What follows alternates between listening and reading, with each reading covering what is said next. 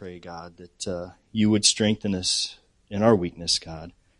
We have so great a need for you, Lord, to strengthen those things in us, Lord, that have weakened. So we just pray again that you would renew us and that you would just help us, Lord, as we have such a great need. In Jesus' name, amen. So from time to time as I'm working, I try to learn some lessons from just basic things that go on during the week, or just kind of try to learn some simple lessons from the Lord, and just wanted to kind of try to communicate some of those things this morning, and especially to myself. So just going to read what I've got here.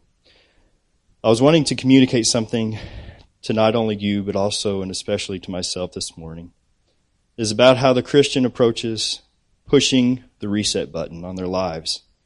And how do we know that is what needs to be done?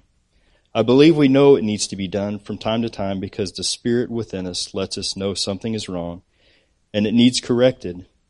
I was thinking about how at work I often deal with electrical issues, and from time to time I get thrown off course because I simply overlook the simple steps. For example, a certain electrical system may not be working properly on a vehicle, and you do your best to try to fix it by testing the circuit, reading repair data, searching repair databases, and a myriad of other things. Then you remember, you know what? Why don't we just try pushing the reset button? Now, cars don't really have a reset button, but what I consider this to be is simply disconnecting the battery cables, touching them together for a minute or two. And this seems like a basic solution, doesn't it? But sometimes it works. Now, as I relate that to the Christian life, we know the Scripture gives us basic and specific instructions about what to do when things between us and the Lord or others are not as they should be. The scripture that came to mind is in Revelation chapter 2. It was a message to the church at Ephesus. It says, I know your works, your labor, your patience, and that you cannot bear those who are evil. And you have tested those who say they are apostles and are not, and have found them liars. And you have persevered and have patience, and have labored for my name's sake, and have not become weary. Nevertheless, I have this against you, that you have left your first love. Remember, therefore, from where you have fallen. Repent, do the first works, or else I will come to you quickly and remove your lampstand from its place, unless you repent. The Lord himself knows our problems, and I believe for the most part we have a simple issue that causes us so many problems in our life. It all begins with our love for the Lord Jesus. It is not as an issue with his love for us, because we all can see so clearly as we look at his suffering for our sake, as he was lifted up on the cross for our salvation.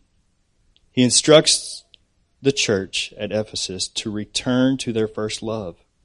Remember with me this morning that first love when you knew you had been given eternal life and the forgiveness of your sins, and how he lifted the burden of sin and saved your life. Close all the tabs that slow you down. Press the reset button. Go to the Lord in prayer. Commune with him. And remember your first love. And I want to end with reading a little portion of a sermon from MacArthur. He says, we have to go to the real core of what it means to be a Christian. And I, from my perspective, believe that the church in our day is completely losing this simple perspective.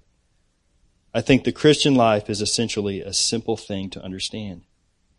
It is a life of loving Jesus Christ. I know that sounds probably pretty basic, and indeed it is, but just that simple statement has been lost to us. The Christian life is best defined as an ongoing relationship of love between the believer and Christ. We don't need to talk about his love for us. That's fixed. The issue is our love for Christ. Evangelical Christianity has all but lost this perspective on the Christian life. Most people have the idea that the Christian life is about how much God loves me and wants to fulfill my dreams and my desires and my ambitions and my goals and my objectives. And what he wants to do is make something wonderful out of me and lift me up and elevate me and fulfill all the hopes of my heart. It's more about God loving me so much that he wants to do all of this than it is about me loving him. But in reality, the Christian life is about loving Christ. It is about loving him singularly. It is about loving him totally. It is about loving him sacrificially. It is about loving him obediently. It is about loving him worshipfully. It is about loving him in terms of service. It really is about loving Jesus Christ. That's what it means to be a Christian. It's that you now commit your life to loving him. So as we reflect on that this morning, I also want to read just this short little verse, 1 John 4:19. We love him because he first loved us.